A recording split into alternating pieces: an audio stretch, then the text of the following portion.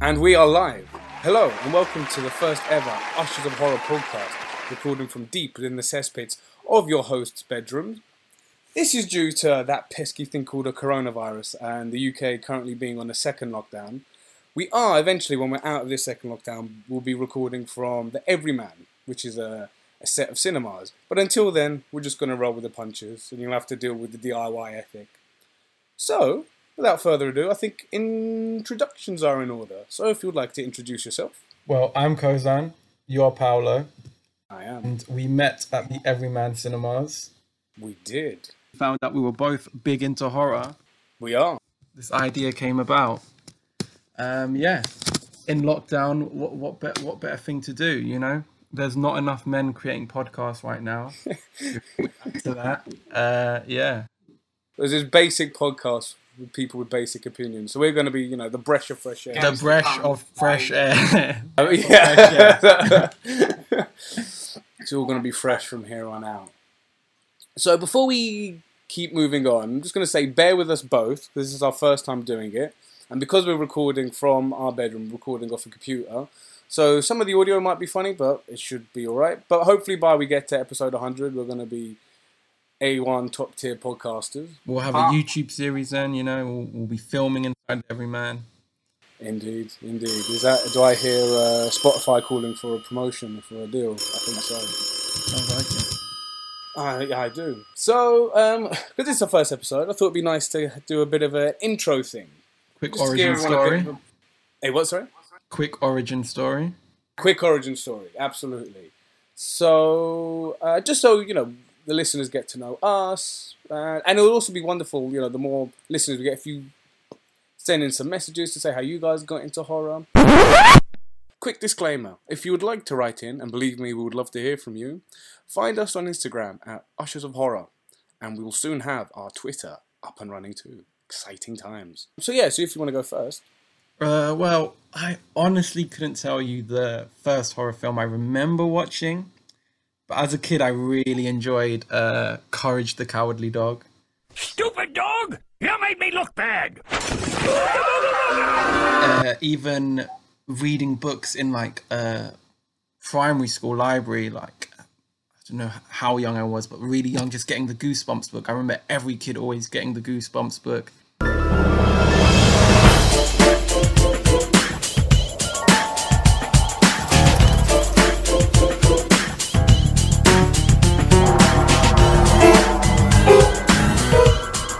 Are You Afraid of the Dark? Used to be on Nickelodeon, but the one I was the biggest fan of was Scooby-Doo. Scooby-Dooby-Doo, where are you? We got some work to do now. Remember watching reruns with my dad on Boomerang. Boomerang! Oh, there's a blast from the past. Yeah. I really was into Scooby-Doo. The haunted houses, the fucking monsters, the creepy crawly. And those meddling kids. Scooby-Doo. Just a bunch of stoners solving mysteries. Pretty much. Yeah, big fan. But till this day, I'm still a huge fan of The Simpsons, and particularly the It's fallen off as a show, but I will still watch the new Treehouse of Horror episodes. Good evening. I've been asked to tell you that the following show is very scary, with stuff that might give your kids nightmares. They're great. They're fantastic. Are they still making Treehouse of Horror episodes? Yeah, every season you get one. Oh, wow, I did not know that. And that also got me into the Twilight Zone because most of them were parodies of the original Rod Serling series. You're moving into a land of both shadow and substance, of things and ideas. You've just crossed over into the Twilight Zone.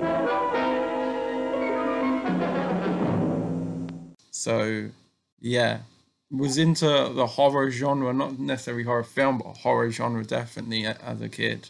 Cool.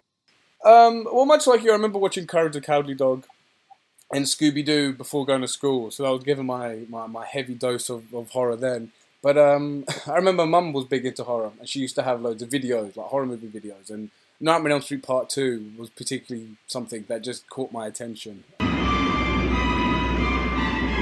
are all my children now. But I remember just being interested in horror as a kid. I remember watching, oh God, what was it? Little Shop of Horrors, which I know isn't really a horror film as such, but then my dad thought it was a great idea to show me The Terminator, which I know everyone's going to go, oh, it's not a horror film. It's a sci-fi horror film. But it terrified me. The bit where he pulls his eye out and then kind of goes on this killing spree, that was just really scary. And I still think it's arguably a slasher film. But that and Jaws, terrifying. The idea of Jaws, the idea that these death can come at any instant, and you're at sea. You're basically, you might as well be in space. You're that far removed from normal reality. The point I remember, first time I'd seen Jaws, I was looking over my shoulder, which I mean, it's ridiculous, because I live in the middle of London, but it had a very profound effect, and credit to the movie for doing that. Now you just said that's just reminded me that neither of these are horror films, but the two earliest memories I have of being like scared of like films or characters. The first was definitely The Wizard of Oz and The Wicked Witch of the West. I'll get you, my pretty, and your little dog too. Fair, yeah. Cackle. I just remember seeing her in my nightmares at a very young age. Oh, really? It was like like you were dreaming about it. I saw her more than once in my nightmare. Also, The Mummy remake with Brendan Fraser. Oh yes, yeah. With Omid Jalili as well, who is Omid Jalili. Oh my god, so funny. But yeah, there's particularly one scene where Imhotep, who's really evil. Even though in real life Imhotep's meant to be a decent bloke, like a polymath. Oh wow, okay. In the film, he's some evil mummy guy. And there's one scene where there's this British guy and the mummy has taken his eyes. And for your eyes, and for your tongue. But I'm afraid more is needed. I can't even put like eye drops in my eyes. I'm so sensitive about my eyes, and just remember it being absolute. So eye violence is a no-go for you. It's a no-go. It's a no-go. That's a respectable standpoint. Well, it's funny you bring up non-horror films because the from Chitty Chitty Bang Bang, the Child Catcher. Oh my god, that's another one. Terrified me. Oh god, don't. I remember I made my mum record Chitty Chitty Bang Bang on 2 separate VHSs, so I could watch the first half and it'd just be a really nice movie, and then the second half I'd never go. The second half. And same with, have you ever seen The Neverending Story? No. It's a little bit like Dark Crystal. It's got that same vibe, and there was like a hellhound, I think it was, and it just had glowing red eyes, and it would speak in this very deep voice, and that was terrifying. Going back to Chitty Chitty Bang Bang, that guy is terrifying with his long nose. He has a giant net. He does have a net and a top hat. Does he have a top hat? He has a van. He has like that, not sort of van. It's like a horse and carriage. He locks children in, and he's like lures them with candy and chocolate, and they just terrifying. And he had like winkle pickers, didn't he? Like the curly shoes, and he would dance about. Yeah, something very, again, like archetypally quite scary. It's almost like kind of like invoking Spring Hill Jack and all these British, I guess, boogeymen, if you like. Scary stuff, and they're all kids' movies. I don't think any film we've mentioned is over like a 12A. So, I mean, parents, you want to get freaked out by 18, forget about it. Stuff is infiltrating your house way before you're aware of it. So, with intros out of the way, I think we'll get on to the main bulk of the episode. So again, bear with us. Our format may change, but we're going to stick with it until some of the listeners go change it, or if we are recording a few episodes down, we listen to it and go, we could change this, we could change that. So there'll be some changes for the first few episodes. It's fluid. What's that, sorry? It's fluid. It's fluid. It is fluid. It's fluid. So for our first episode, we thought we would try something a little different. And bear in mind, this was meant to be recorded and posted for Halloween. Yeah, yes, it was. Yes, I'm very glad you said that, actually. And today is Friday the 13th of November. Which is quite fitting.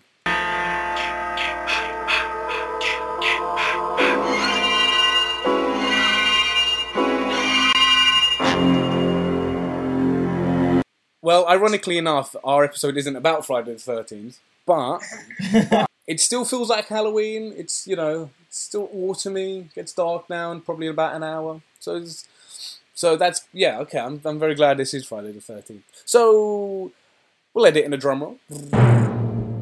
Our first episode is the most underrated horror films. And we've picked 2 each, so we have 4 films. And the criteria was basically films that never get mentioned, films that don't really have or aren't really lumbered in with a particular movement or say something like a video nasty. So these are sort of off the radar movies that don't really even that might have a small cult following, but it's arguably films that you would seek out after you've watched all the quote unquote classics. Would you agree with that? Yeah. Films that I've not discussed enough. Yes. And we're going to be, you know, the front runners to pitch all these movies to all you non-believers out there.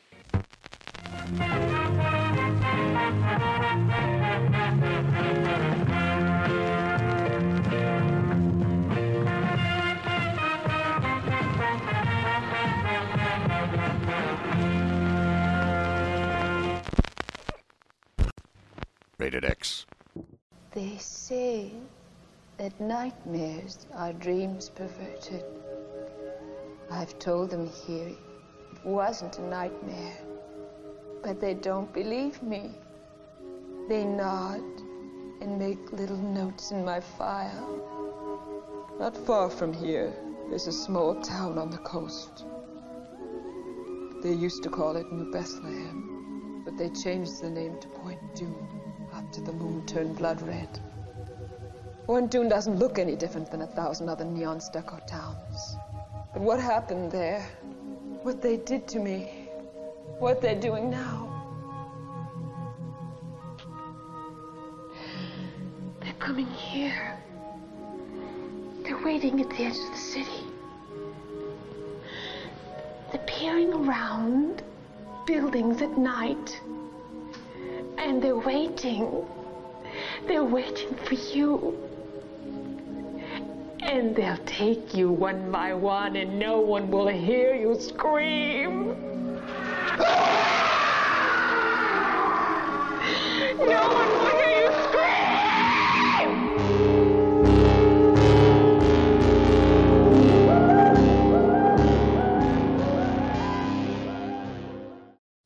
So the first film I'm going to talk about is Messiah of Evil. Now this is one of my faves. Released in 1973, also under the title of Dead People. It's directed by husband and wife duo. Also, they wrote the screenplay as well, Willard Huck and Gloria Katz. They're most famous for their collaborations with George Lucas, and they also wrote the screenplay for American Graffiti, Temple of Doom. They even wrote a treatment for the first Star Wars film. This film stars Mariana Hill. She was very big in the early 70s. Most of her big roles came around the same time. She's in another horror film called The Baby, which I'm certain we will talk about on another episode, just for how batshit crazy it is. She's in Godfather Part 2. She plays Fredo's wife. And she's in a Western with Clint Eastwood called High Plains Drifter. This film also stars one of the first out gay actors in Hollywood, Michael Greer, who's fantastic in this film. The plot of this movie, it follows a woman who travels to a remote coastal town in California to find her missing artist father, and upon arrival she finds herself in the midst of a series of bizarre incidents. So this film came about from the married duo I just talked about, Willard Huck and Gloria Katz.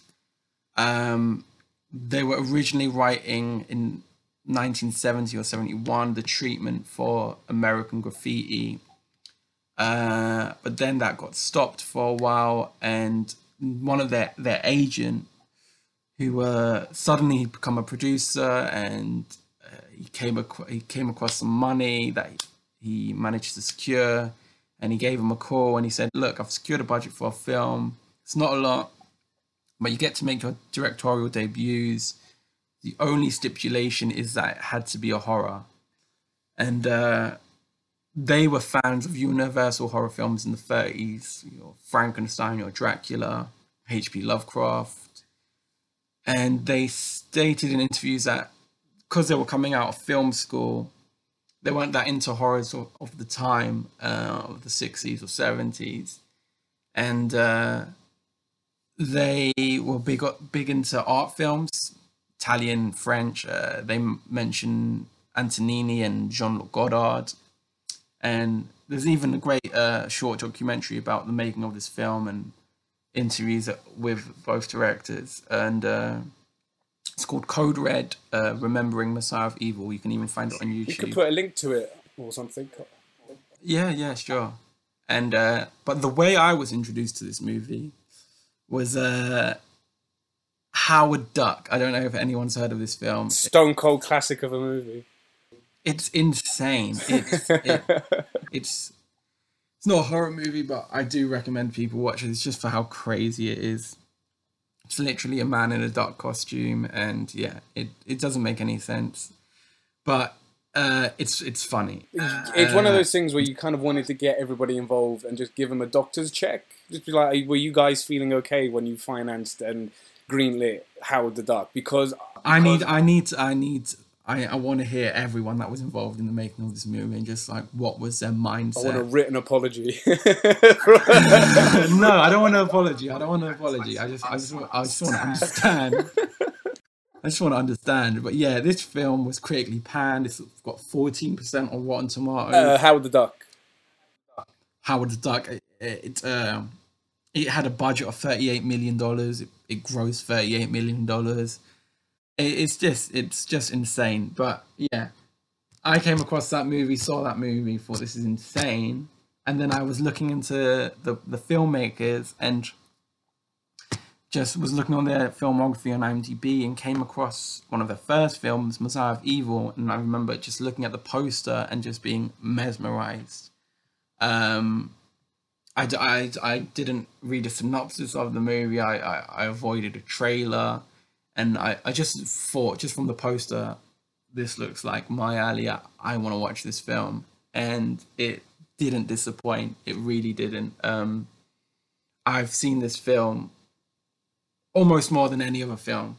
It's up there with Suspiria for a film I've seen over and over and over again.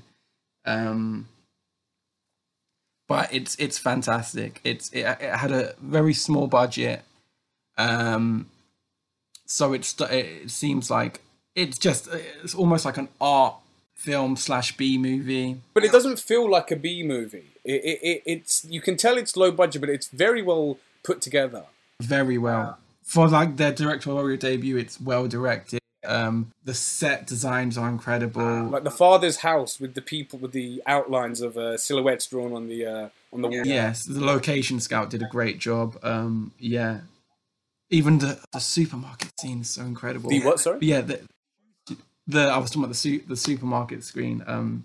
Whoever's the DP of this film did a great job. About the shoestring budget. All the cars used in the movie were owned by the actors or the staff involved in the production. Apparently, the most expensive item in production was Michael Steer's suit. Of course.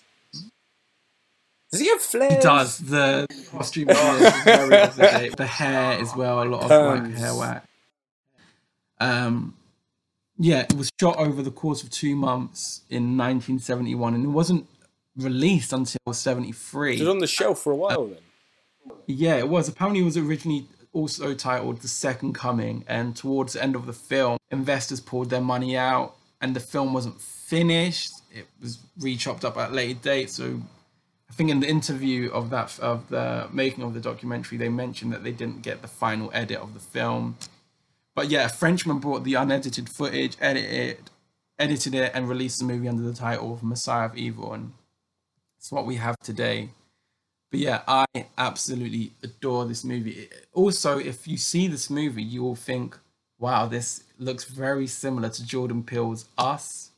There's a lot of allegories and images that are very similar. The scissors, the coat on the beach, Well, the atmosphere, especially the last, like you were saying, the beach. You know, the last 10 minutes happens in broad daylight by the beach, and it's very unusual to see a horror film, especially where the climax is at the end of the film in broad daylight. Yeah.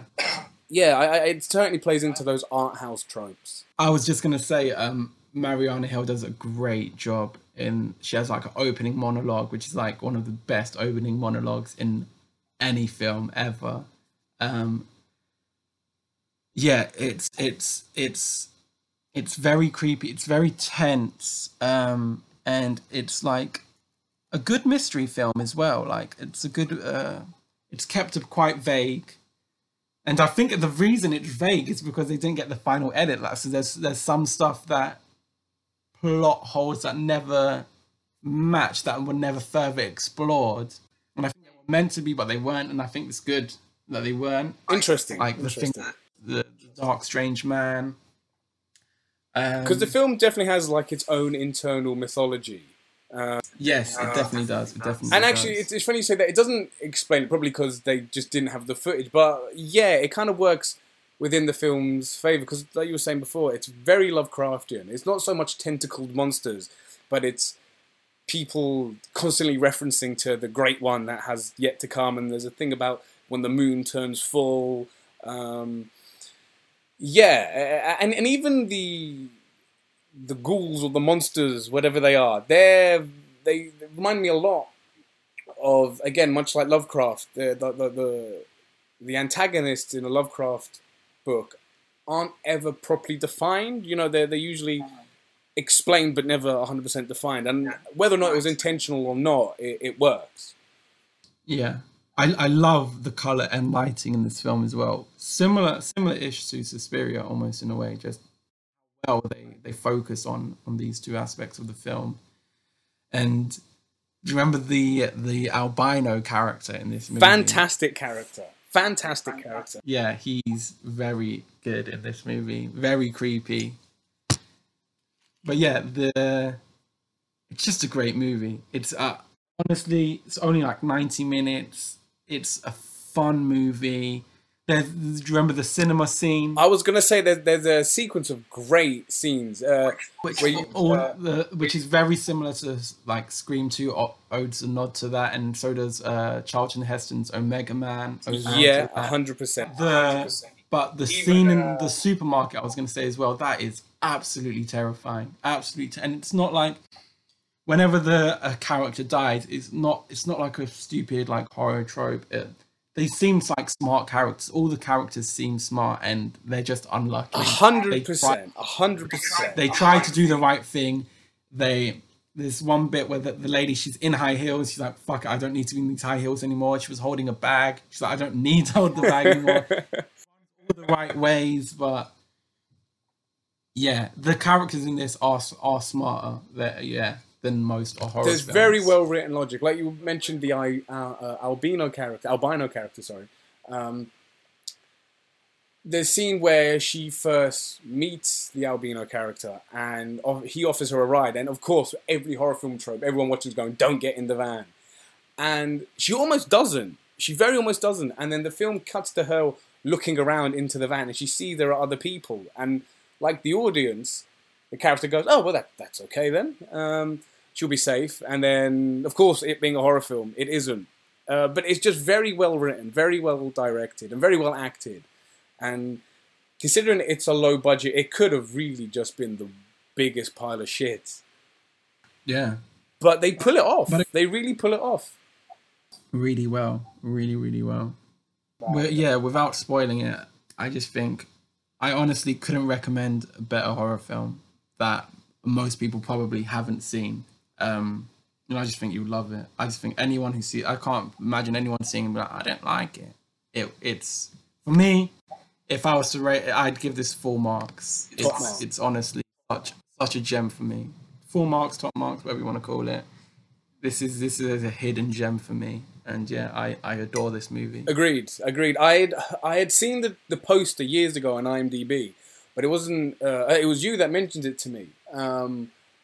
And it's very hard to find on DVD. I'm a bit of a DVD hoarder, and I bought it from, I think it was just a guy in his bedroom making DVDs. The DVD I've got hasn't even got an age rating on it.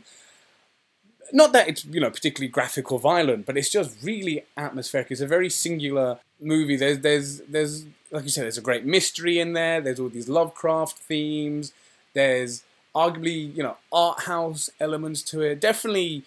Even the ghouls in it, definitely referencing Night of the Living Dead there, and even Carnival of Souls, which I'm sure we'll get onto Carnival of Souls one episode, because that's an amazing movie. The whole mythology of it, it's well thought through, and it's a real joy to watch. Great movie. I think all-round great movie.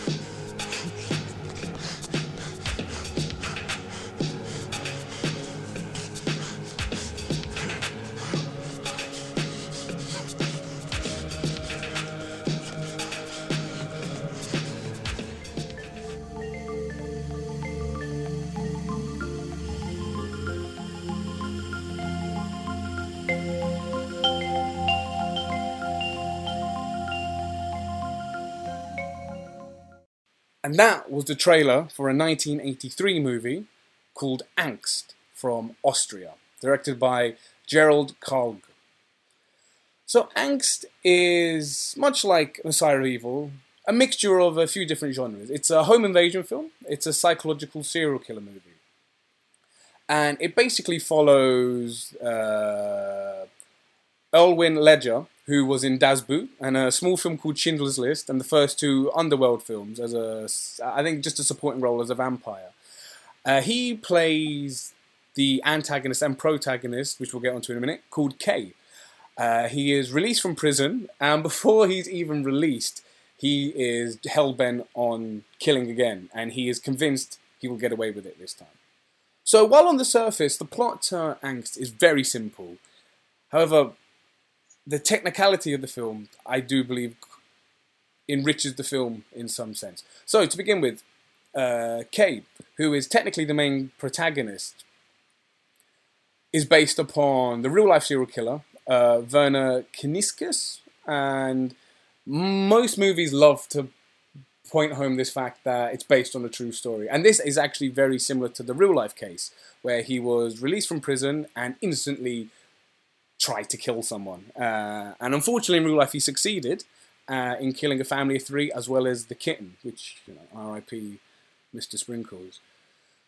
So, in regards to the subtext and the analysis of the movie, the main thing, and I think the main thesis of this film, is that it purposely plays around with the protagonist and antagonist paradigm, where both feelings are intensified for the same character, where you're forced to follow this really awful human around for 83 minutes. Yet by the end of it, partly what makes the film so disturbing is that you understand what motivates him.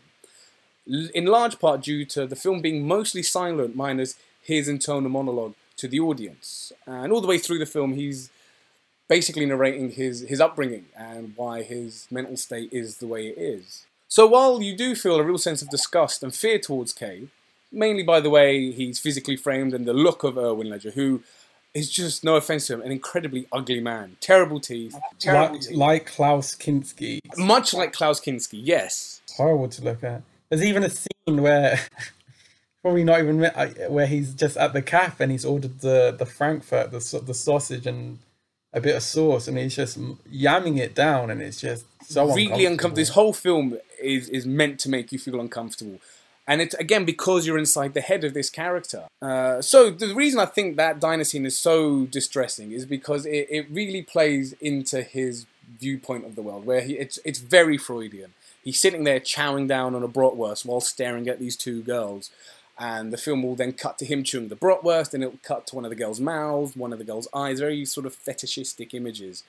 And it's very animalistic. You know, he again, you get the impression that this guy is the predator and everybody is the prey. And you don't even question it. I think just the film is so well made that it just puts you straight into the mind of this guy. And again, that's what makes the film so disturbing, because you understand kind of how he thinks. The film is very dreamlike. And most other characters are quite ineffective and passive, again, putting you into his perspective. And you almost feel complicit in a sense, which I think, again, plays into the idea of scopophagia, which I think this film really is trying to hammer home, that he is deriving pleasure of watching these people, unknowing that he will try and kill them. And the film is, while it's not the most violent movie, it feels, much like the Texas Chainsaw Massacre, it feels grim. It is violent. It is violent in bits, is it not? It is. I mean, the scene where he stabs, you know, spoiler alert, he, as I said, he does kill 3 people. And while it's not a complete bloodbath, it's brutal. The bloodiest kill in it is where he stabs, I guess, the daughter of the family. But it's kind of what proceeds afterwards. You know, there's an allusion to necrophilia. And it's just really uncomfortable. It really gets you deep down to your soul. And again, much like an Argento film, it mixes violence and sexuality really well. Even when he's, you know, he's literally defiled this body, he's still talking about a previous girlfriend of his and how his first girlfriend, I think, quote unquote, was a complete whore and was into all sorts of S&M practice. He's an absolute monster. He's a hideous character. Well, it's very nihilistic. The whole film is very which I love. I think horror films should upset. It reminds me of Henry, a Portrait of a Serial Very Killer. much so. Henry, Portrait of a Serial Killer. Even Funny Games to an extent, where after a while. But they had charm. Especially the main guy, he was charming in Funny Games. Yeah, I'm more think about the whole premise of the film, where it's almost asking the audience, why are you watching this? Because there is no emotional way into the film. The only emotional way into the film is either through him or, funnily enough, this sausage dog, which when I first saw this film, it completely threw me. The family own a sausage dog, and bless the dog, it tries to save its family in just a ridiculous scene where he's knifing this woman to death, and this, you know, he literally just grabs a dog and throws it. It just throws it. But it almost becomes a companion to him by the end of the film. It's odd, but it works. You know, the whole film is very angled, much like the cinematography, which I have to mention, where rigs were built to fit around the actors, so the camera can pan around, so you're always in the character's head. It's very intense, much like a Darren Aronofsky movie. You know, the cinematography is very close, very claustrophobic. Some of the listeners may have heard Gaspar Noé talk about this film, where he, I believe, calls it the most unsung of all cinema masterpieces. So if you go, we've heard this film before, you've heard it from Gaspar Noé, not yourself. Calm down. But you can totally see where Gaspar Noé takes his influence from. It's a very Gaspar Noé-esque movie. But again, a very rich film, technically. A lot of German expressionism within the film. It feels like a documentary, and I think it's no coincidence that the director, Gerald Collard, went on to do mostly documentaries and educational movies. I had a horrible time watching this film. Good. I think that was the point. It's uncomfortable. Unnerving. He's gross. It's gross. Ugh.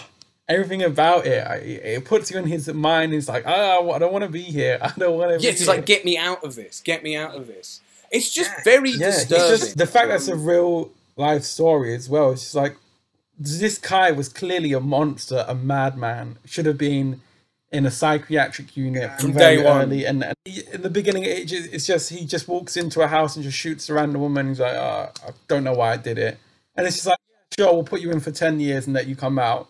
Absolute psychopath. And you're just like, how are you going to let this man free to roam the streets? Like, they're not rehabilitating. It makes you think about prisons. They're not rehabilitating people, No. are they? Some people go in petty criminals and come out violent thugs. Mm-hmm. Well, it's almost a systemic failing. The idea of rehabilitation has just gone out the window. What's that, sorry? The idea of rehabilitation has just gone out the window. Well, I think the film might even bring in the question of are prisons even there to rehabilitate? Well, I don't maybe think that's the Of central course, idea. of course. I don't think they are. I don't think they are. No, I agree. Especially if you look somewhere in America where it's basically a private business. I don't really know what the Polish prison system was like in the 80s. But funnily enough, the real case, Werner Kaczynski, after he was recaught, literally less than 24 hours after he was re-released, the Polish government looked into the prison system and I believe set out almost a checklist for, where if depending on what crime you're sent in for, you have to prove a certain level of rehabilitation. Whether or not they still stick to it, whether or not the boxes that they had to tick. But this film, the monologues from the psychiatrist as well, it's saying, is he sane? Is he not? Is he just a sadist? But they conclude he was sane and he was doing it for pleasure. Yes. And he was in control of his actions. And he was just basically a monster. Which is why I think the idea of scopophagia is so heavily pushed in this film. You know, it's almost in every frame, you know, that he's just... I mean, he climaxes at one point by just dragging a dead body and just the thought of killing again. It's just really disturbing and again, while there's not really any nudity, but it's sexual in a sense, and that's what makes it so unpleasant. And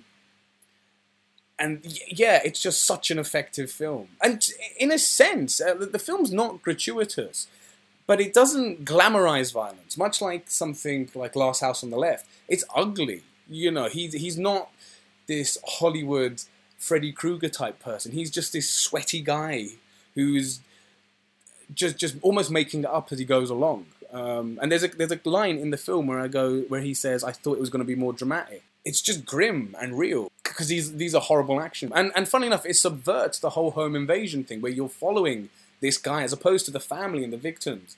Again, it forces you into his head. There is no way out. If you're going to watch this film, just be aware you're signing up for a very uncomfortable experience. And before I forget, the soundtrack by Klaus Schulze from Tangerine Dream is very funky, yet very disturbing. The whole film feels like a German cold wave art installation. Drone noises, and it just works. Yeah, very odd film.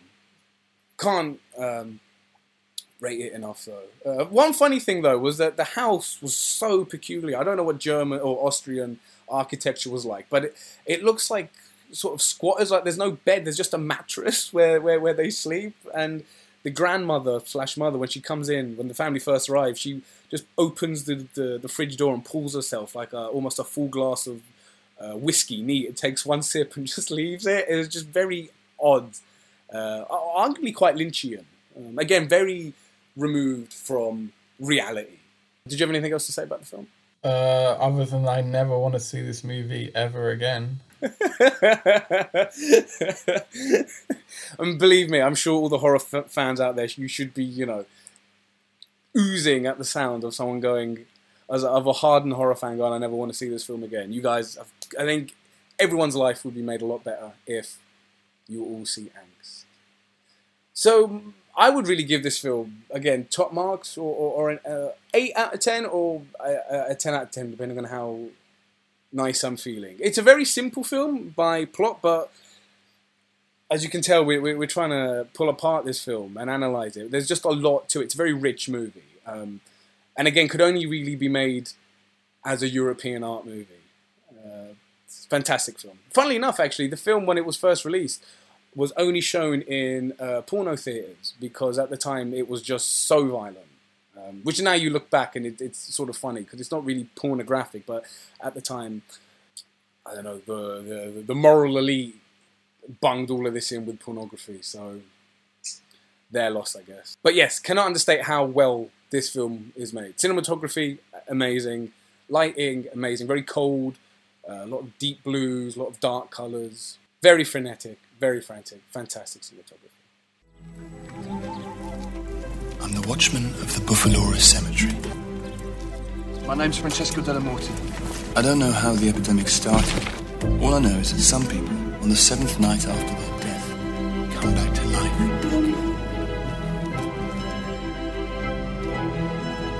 Is it true what they say, that the dead come back to life here at night? With your consent, I'd like to marry Nagy. Not as long, dear, as I've got a breath in my body. We'll fix that right away. Stop killing the dead. If you don't want the dead coming back to life, why don't you just kill the living? Are you listening to me? Don't you believe me? No. Tough.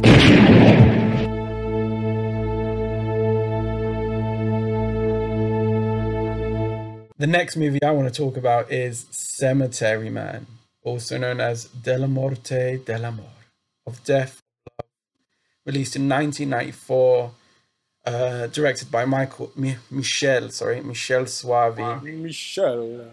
Who is known for his work with Mario Bava's son Lamberto Bava and Dario Argento, who's shout out as a second unit and assistant director on films such as Demons, Blade in the Dark, Tenebrae, one of our favorites, Phenomena. With also the legend Donald Pleasant. Blank, pale, emotionless face and the blackest eyes, the devil's eyes. You don't know what death is. You think I'm lying, Sheriff? I think you missed him. No man could take 6 slugs. I told you this isn't a man. If you guys stay tuned and listen to further episodes, I'm sure you're going to hear that name over and over again. Because we could dedicate an episode to Donald Pleasance. We honestly could. We have an unhealthy obsession with that man. All of these movies would be instantly made better if he was in them. Howard the Duck would have won probably Best Picture at the Oscars if he was in that. Oh, 100%. 100%. Yeah, and it also stars as the titular character Francisco Della Morte is Rupert Everett, and I adore Rupert Everett. I honestly think he's the quintessential cinematic gen. Others might say Colin Firth or Hugh Grant, but we're not basic. Rupert Everett, honestly, maybe his best performance in this film. He's just so charming. Oh, he's amazing. Yeah, and basically the plot follows Everett, who plays a beleaguered caretaker of a small Italian cemetery who searches for love while defending himself from dead people who keep rising again. It's based on a novel called Della Morte dell'Amor by a comic book author Tiziano Sclavi. I probably butchered Rolls that. Off the tongue, right? Yeah, and on the movie poster, it says "Zombies, Guns, and Sex." Oh my! And that basically sums up this movie. It is so much more. What starts off as a relatively straightforward zombie film gradually twists into something radically different. What exactly, I'm not sure, and I think that's the great thing about this film. There's so many theories about this film. I won't even go into them because I don't want to spoil it, but I think the great thing about this movie is that it's vague, and even the titular character never is not sure himself what's really going on. The film breaks the wall a number of times. I mean, it has an opening monologue where he's basically explaining what is going on, and that he says that there's this epidemic going on where some people die and are buried in this graveyard, return after 7 days, and they don't call them zombies, they call them returners. That's right. God, yeah, that's right. Yeah, and the only way to defeat them is to split their head open. And he says a spade will do it, but a dumb bullet is best. And he's not really sure if this happens in all cemeteries or just his, which is set in a real town called Buffalora in Lombardy. It's a small town in between like Verona and Milan, but it looks like a beautiful town. And to him, he's just like, I don't even care. It doesn't even matter if this is happening everywhere else. To him, he's just, I'm just doing my job. And yeah, the film is absolutely bizarre. It's romantic, it's comical, and it's just surreal. It's really, really surreal. It's almost Monty Python-esque in how sort of Addams Family-esque. Even his assistant Nagi, who's like a Igor type character. Yes, he's he has a bizarre obsession with leaves, doesn't he? He tries to collect all these leaves. Yeah, their friendship is so sweet. Like he would tell him to hurry up your work now. I'll buy you an ice cream. Their friendships are really cute. But he's almost like mentally impaired, and only only he understands him, and it's really cute. It's a very sweet movie. Yeah, a very poetic movie. He falls in love almost immediately, and almost love at first sight with a widow who visits the cemetery to see her dead husband. And always a bad shout. There's a great scene early on in the movie where he's seduced her and they're having sex on the dead husband's grave. The dead husband comes back to life. It is funny, and also quite erotic. There's a lot of nudity, a lot of sex in this movie, and very sensual. And there's a lot of shots with Rupert Everett standing in the shower. Yeah, and he's clearly been working out. He is quite the hunk in this movie. Also owns a pistol which he uses so often. The John Wick of zombie movies. He is shooting something almost every minute in this movie. It's great. But yeah, like we were saying, the whole town are bizarre as well. Like the mayor's bizarre, the lead detective's bizarre, the coroner's bizarre. They all just seem like idiots. Like a bizarre death happens, and it normally happens around the cemetery, and they're just like, oh wow, it's another one, isn't it? And they almost laugh it off, and like no one really questions the cemetery man. Like he even says at one point to the mayor, one day I need to talk to you about this cemetery, but like they almost have like no care. There's no real world consequences to an extent. You know, it's if you're the mayor of a town and you know the dead were returning back to life, killing people off, you would sort of have some strong words, not just go, oh, we'll talk about it one day. Yeah.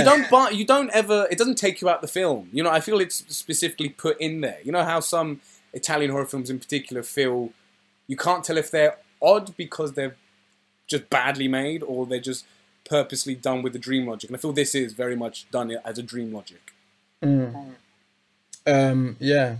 The music also, I have to, is really good. And that, you'll get that from almost any Italian film, especially Italian horror films. No matter how bad the film is, you're always guaranteed to have a great soundtrack. And the score in this film is fantastic. Really does the job. Yeah, the set design is great. The DP does a great job. It's even the cemetery is actually set in an abandoned cemetery. Oh, cool! Yeah, extra spooks and authenticity. Yeah, and an ossuary, which is a crypt for bones, that was used in this film, was also real. And supposedly one of the crew members removed some of the bones during filming, but quickly replaced them the next day. He claims to have encountered an angry ghost following the removal of the bones. I never believe these stories, but they're always fun when they come about, like cursed films. Yes, we love a good curse. Exactly. But yeah, this film is wonderful, and it's bizarre. It's absolutely bizarre. Why isn't English gent the caretaker of a cemetery in a random town in Italy? And the dubbing's great in this movie. They're like he's just walking through the town, and there's people with Cockney accents talking to him. It's bizarre. It doesn't make any sense, but it's amazing. It is honestly, it's fantastic, almost dreamlike. But yeah, I couldn't recommend. Very comic book like as well. Very comic feel. Have you read the comic book?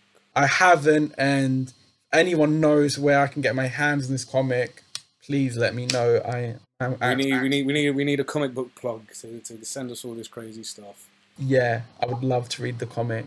Well, to put it into perspective, this is one of Martin Scorsese. Martin Scorsese believes this is one of the best films of the 90s, and I think it's still in his top 10. Yeah, Martin Scorsese does love this film. I'm surprised it doesn't mention that on most of like the DVDs or. Yeah, because if Scorsese was a fan of some obscure Italian horror comedy zombie movie, you would put Scorsese. You know, Tarantino loves it. You know, Tarantino, I don't know, sneezes on some film roll, and it's like Tarantino produces. You know, I don't understand why he doesn't. Actually, since now Scorsese's come out and said comic films are abomination to cinema. He says they're not cinema, in fact, but he loves this. He loves this comic book film. That's true. Interesting. Well, maybe. Well, because I guess to an extent it does feel like a comic book movie. You know, almost like a Spawn comic. It's very pulpy in a sense, you know. And yeah, it's not a dumb movie. Well, there's a great book written by Alan Jones, who's a great film critic, and he called this one of the last good Italian horror films to come out. And I think that maybe the Stendhal Syndrome, Sleepless, they're not as good as, say, the golden years of Italian horror, but very twisted, very sweet, much like Peter Jackson's Brain Dead. You know, you're kind of laughing at absurd things. Even, you know, you were talking about the Helper, where he just throws up over the mayor's daughter. But it worked, and credit to the film that all these quirky elements, they never take you out the movie. They just help the film. Yeah. And it's just a hot movie. I mean, like, if you want to... It's got action, it's got nudity. It's just amazing. I honestly can't big this film up enough. Rupert Everett makes a movie. And also, Rupert Everett was almost not in this movie. Apparently, an American wanted to finance... An American company was willing to fund and distribute the movie if Matt Dillon was cast as Francesco. Which is odd, because Matt Dillon, I mean, he's good, you know, he's great in The House That Jack Built, but I think at that time he'd only really been in Drugstore Cowboy. Don't get me wrong, I like Matt Dillon, he's cute, he's charming, but no, I think his American accent just, I don't know, it wouldn't be right. It wouldn't have been right for this movie. It would almost have been too, it would have just fit, do you know what I mean? This whole film is quite jarring, not in a negative sense, but you know, the fact that he's just a British gentleman. And it's very clear from the outset that he is a British gentleman. And yeah, I feel like an American accent, or even if they had just an all-Italian cast, I just wouldn't have had the same zing. Yeah, it wouldn't have. It definitely wouldn't have. Yeah, very odd, peculiar film. I just love this film. I'd give it, if it rang out of 10, I'd give it at least a 9. I adore this movie. Rupert Everett will forever be a legend because of this movie to me. And yeah, can't recommend it enough. Comedy horror, action horror, romantic horror. This is the one for you. Very 90s feel to it as well. Yeah. It's almost got, and I don't mean this as a bad thing, but it almost reminds me of a Tim Burton film when Tim Burton was still quite good, you know? Tim Burton feel, yeah. Even like Corpse's Bride sort of feel, yeah. Yeah. Well, it's definitely got like a Beetlejuice, because almost the cemetery almost looks a lot like in Edward Scissorhands, you know, where he was, you know, the castle where Edward Scissorhands grew up. It has that sort of feel and look to it. No, great movie. I'd give it like a solid 7.5 out of 10. For me, I'd maybe give it slightly lower because it just feels a little rough round the edges. I think first time I watched it, it took me out of it a little bit. But again, it's sort of part of the charm of these films. You know what I mean? You're not... Well, actually, I think all these films we're going to talk about are quite well made. There's nothing really schlocky about any of these films. These people are on their way to a peaceful island paradise. But they are about to find out that it's a nice place to visit, but you could never live there. There is something wrong on this island. Island of the Damned. Tom, what's going on? What are those shouts? Where something strange is happening. and only they know why. You can see the innocence in their eyes. What you can't see is the evil in their hearts. Scream! We're getting out of here. We're gonna run. Island of the Damned, where a dream vacation becomes a nightmare. Island of the Damned, rated R. That was a trailer to Who Can Kill a Child, also known as Island of the Damned.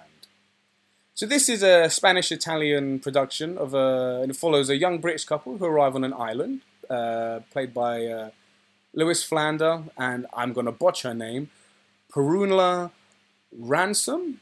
Prunella Ransom. I think she's Spanish.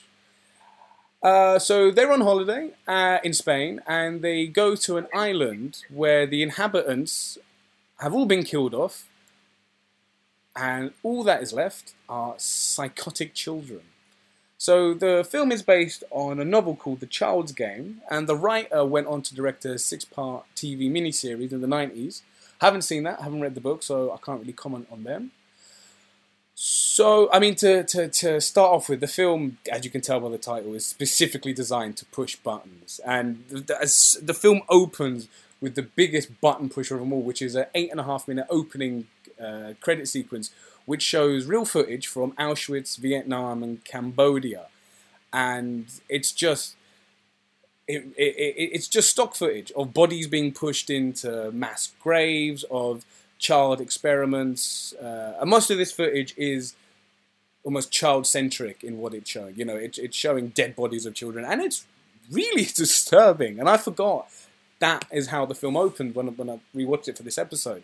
I think you said to me, it was like, is this supposed to be a documentary? I was like, what are you talking about? And I was like, oh my God. Really disturbing, really lingers on it, and I guess what can you expect from a film called Who Can Kill a Child?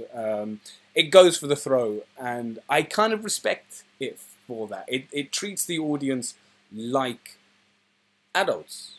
It doesn't pull the punches, and in a sense it has a sort of video nasty, arguably Mondo film feel to it. For those of you who don't know what a Mondo movie is, it was a series of films started off as a series of films in the 60s where mainly Italian productions would go out into the jungle to record tribes, or, you know, these films usually involve a lot of animal cruelty or real on-screen death.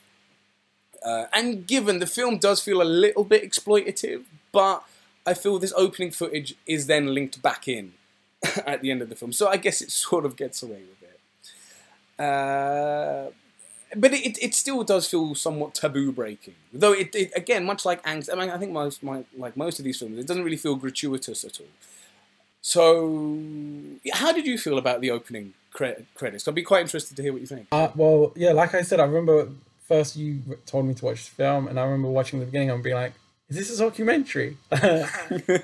Intro is horrible. It's, it shows from like the Holocaust to Vietnam, and it's showing different wars and how children are greatly affected by wars. And even in the film, before they leave for the island, they're on a coastal town in Spain, and they go into a shop to get batteries for their camera or something, and there's a little TV at the front desk, and the lady's watching the TV, and she's... Because the footage is the monk, isn't it, who set himself on fire to protest against the Vietnam War. They seem to like stock footage of real people. Yeah, a lot of stock footage, and he's just... And even the guy at the shop says, yes, war's a terrible thing, and the children are the ones that greatly suffer. So with the title, with the intro, and with the rest of the film, it's the juxtaposition of children are so innocent. The children are innocent. They are the ones that suffer the greatest. And then it's juxtaposing that with this crazy island where only the children reign supreme, in a sort of like Children of the Corn or Village of the Damned way. And even the title saying "Who Can Kill a Child?" It's asking the audience, could you go there if you had to? And if you ask me, and I was on the island, I'd give it a go. I could in fact kill all these children. I could kill a few. I don't know about all of them, but I would give it damn. I would give it a go. I'd give it a damn. Especially that first kid that he meets with the sort of Dee Dee Ramone haircut where he's fishing and he just looks like a little shit. Do you know what I mean? He does. He just needs a good smack in the face. Not that we're advocating for parents to... Violence on children. We don't agree with any corporal punishment. But if you're in this situation, yeah, obviously. Yes. Needs and wants. Gloves are off. Gloves are off. But in a regular situation, no. We're not advocating violence against children, of course not. So I think, apart from the sort of flourishes it has with exploitation, the film is genuinely unsettling. It has a great atmosphere, and it starts off slow, and it's this well-orchestrated exercise in rising tension.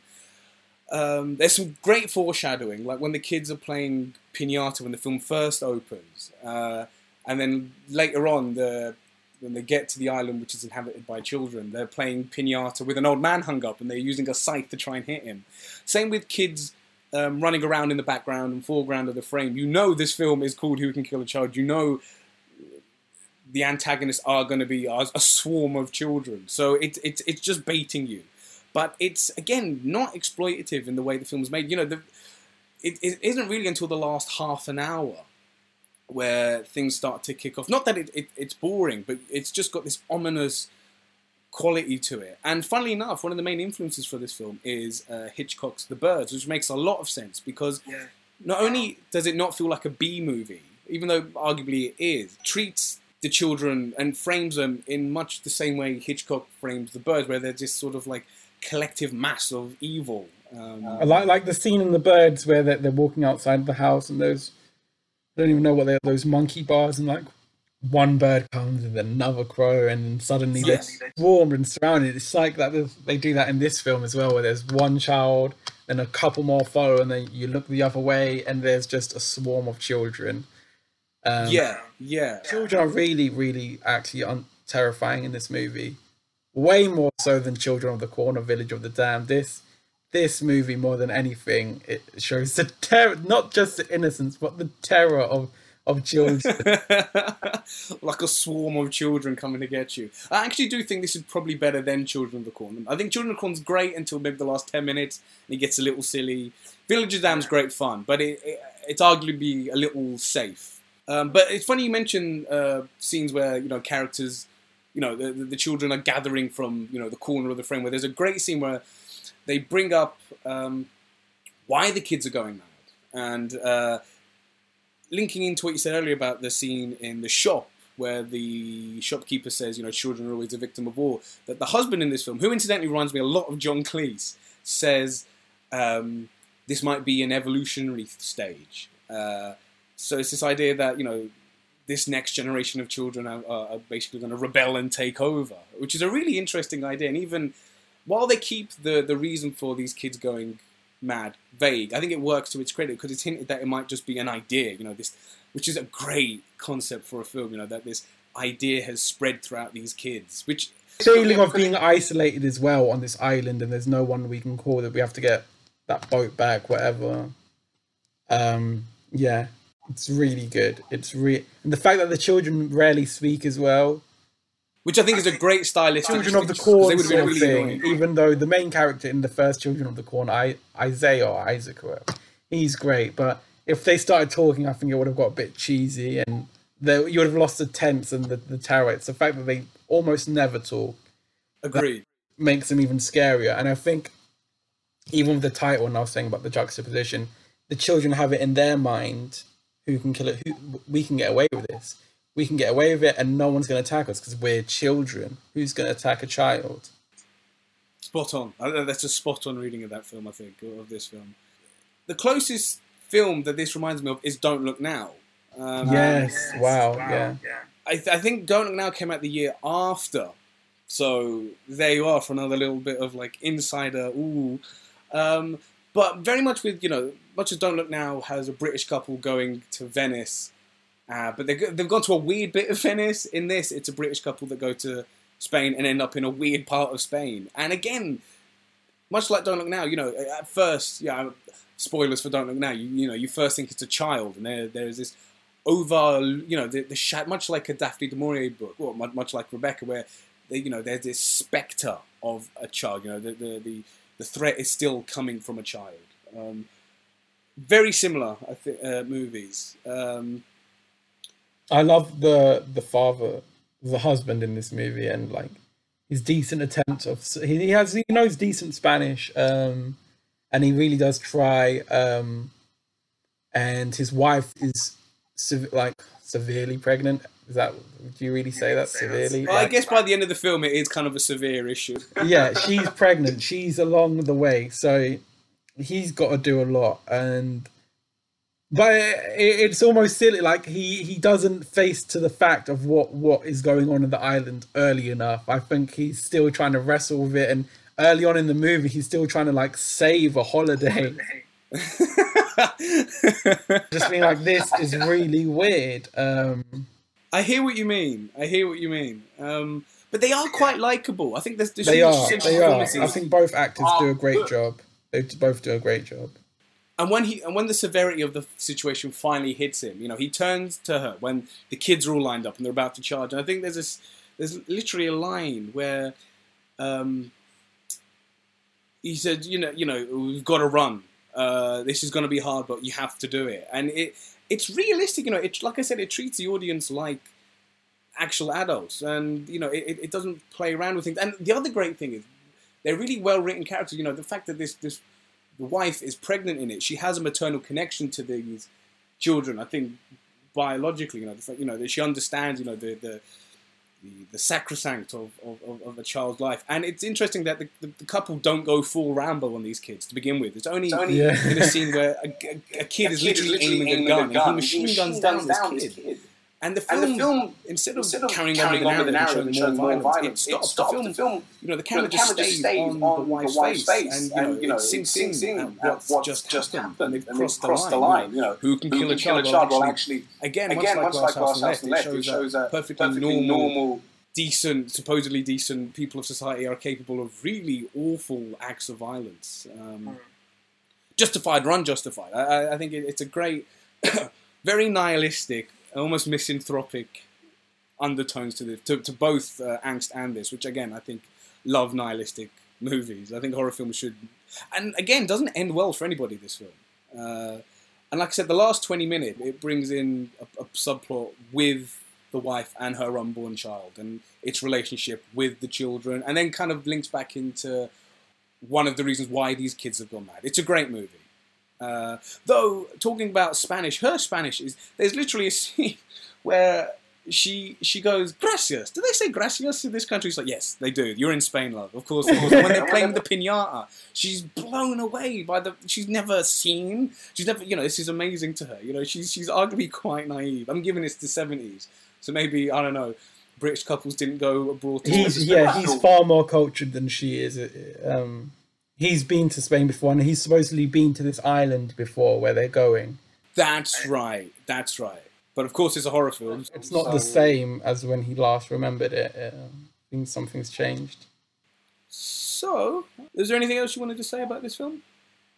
No, other than I really, really enjoyed this movie. It should be a cult classic. This it's fantastic. Yeah. Well, funnily enough, the same director, I believe the name is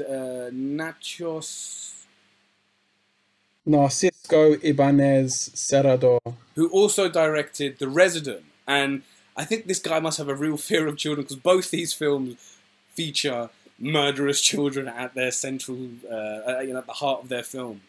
He also did another great film called The House That Screamed. I think that's also called The Resident. I think it's. We're talking about the same film. Yeah, The Boarding School. Yes. The one Yeah. So he had a real fear of children. I don't know if his children tried to kill him. him. Then later in life, he became a game show host for Unos, Dos, Tres, Te Respondo Otra Vez. One. Yeah. How the Mighty Fall. We could do an episode on that. He's gone from doing horror films based around children to a children's game show. As you do. I mean, it's kind of fitting. His horror films are about children. He goes on to bring joy to multiple children in Spain around dinner time while hosting this. Be interested to see if you showed a picture of this director to people in Spain, and if they would be like, oh yeah, that's that guy, and they have no idea he made these really sort of aggressive movies that feature children being machine gunned down. It's funny.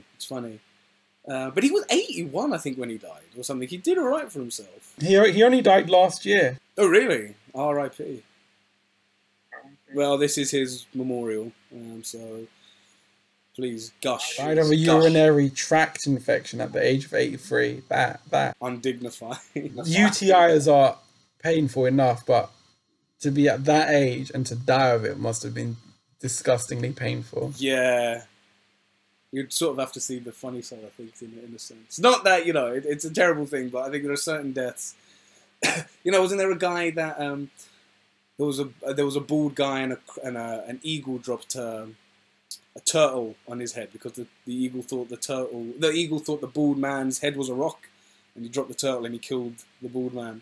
It's awful, but at the same time, you have to sort of see the funny side. Did the turtle survive? I don't know. Wow. If anyone knows, if they can fact check that, yeah, let us know if the turtle survived. Yes, any insight, or if the family's listening, please. We apologise, but is the turtle okay? Yeah, so with that, I would give this film like a 7. I think it's a very well thought out, well acted. I'm gonna give this film an 8. And it could be just a complete schlock fest, but it isn't. It's a very well made. I think this film's great. It's really tense, great atmosphere. Seems like realistic for the plot itself. I'd give it an 8. If you like Children of the Corn, you like Village of the Damned, this is better. Agreed. Yeah, I'd give it an 8. Fantastic film. I'm glad you showed this to me. Oh, I'm glad you're happy. I'm glad. So, thank you for bearing with us. I hope that wasn't too painful for either one of us or you guys listening. So we've given you some, I don't know, maybe homework, or during this small lockdown, giving you a couple of movies to sit and ponder and watch over. And hey, if you guys want to start a podcast, go for it. That's a wonderful thing. What's our next episode, Paolo? So ironically enough, our next episode, because it's our second episode, is going to be on sequels. Ooh, how clever! I know. That was your idea, to be fair. Yeah, it was. I can't take that. But it's a great idea. So, yeah, next episode, keeping to the USP of this episode, when this podcast, we want to talk about or shine some light on films that aren't as widely known or aren't as widely seen. And if we do talk about films that are well known, so we're not going to treat you guys like idiots. One of our USPs of this podcast is that we want to shine some light and give some love to lesser known movies or films that aren't really talked about. Of course, if we talk about a classic, instead of just another podcast doing another analysis of it, we'll just talk more about the history or give a quick outline to people who maybe haven't seen it.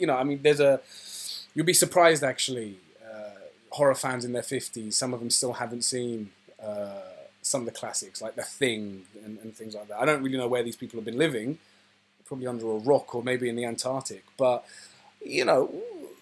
horror community, we're going to assume you guys know some things about horror. But if not, and this is your intro into horror, then wonderful. Welcome to the misfit crew of retrobates that we might be. So tune in to our sequel episode next week, which is our second episode. So yeah, we're playing around with some. We're being witty, you see. Yeah. So stay safe. Thanks for listening. And yeah, thank you for listening. And tell your friends, tell your family, tell your loved ones. Get on a little Ouija board and tell the people who passed over to listen in. I'm sure we can get some wavelengths into the other world. Peace and love, people. We'll see you next time. Bye.